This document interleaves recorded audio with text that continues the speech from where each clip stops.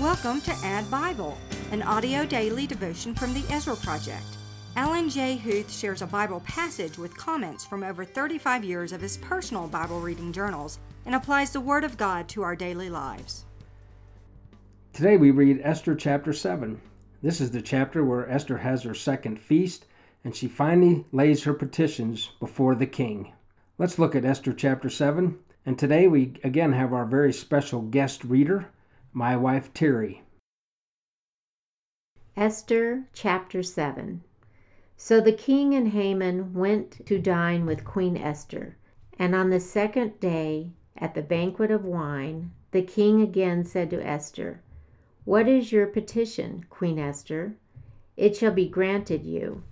And what is your request? Up to half the kingdom? It shall be done." Then Queen Esther answered and said, "If I have found favor in your sight, O king, and if it pleases the king, let my life be given me at my petition, and my people at my request.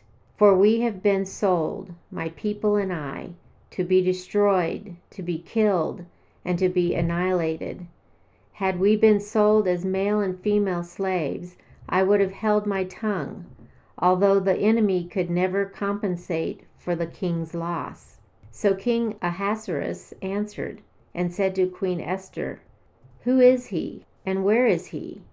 Who would dare presume in his heart to do such a thing?"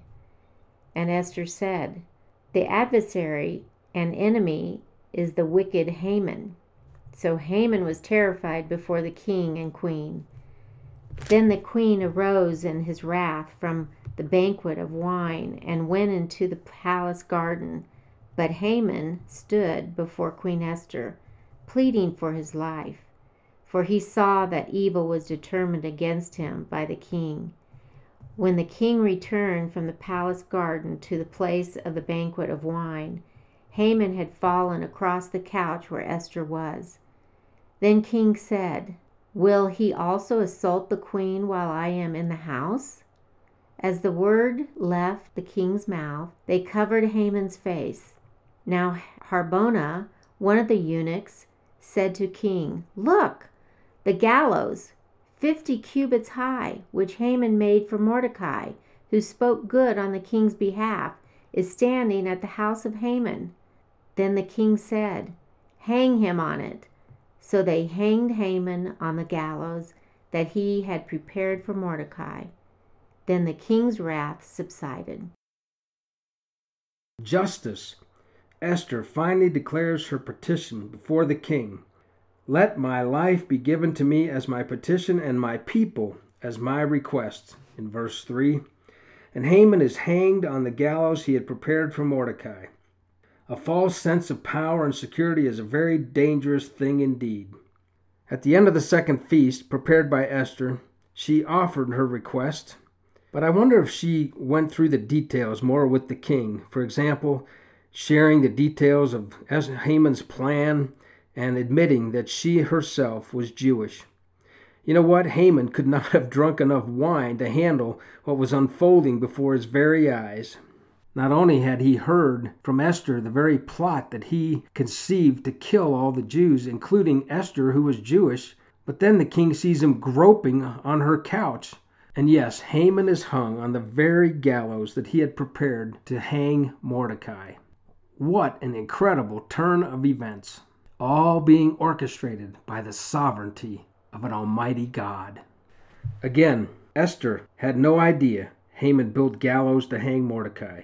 She had no idea the king couldn't sleep that very night. She had no idea that coincidentally he read about Mordecai's good deed. And she had no idea that Haman had paraded Mordecai through the town square that very morning. Behind the scenes, God is at work. And it reminds me of my life verse. My life verse is Proverbs 16:9 that says, "In his mind a man plans his course, but the Lord directs his steps." So if we put Esther's name in that verse today, it would be, "In her mind Esther planned her course, but the Lord is directing her steps all around her." So let's recap some thoughts from Esther chapter 7. First of all, patience. Esther had 2 banquets, not one. I wonder what her plan really was, or if she had one. She simply trusted God to do right once the plan of Haman was revealed to the king. 2. If you are in a position of power or authority, be careful. Honor God, not yourself. Serve the Lord, regardless of what position you hold in life. 3. Trust God.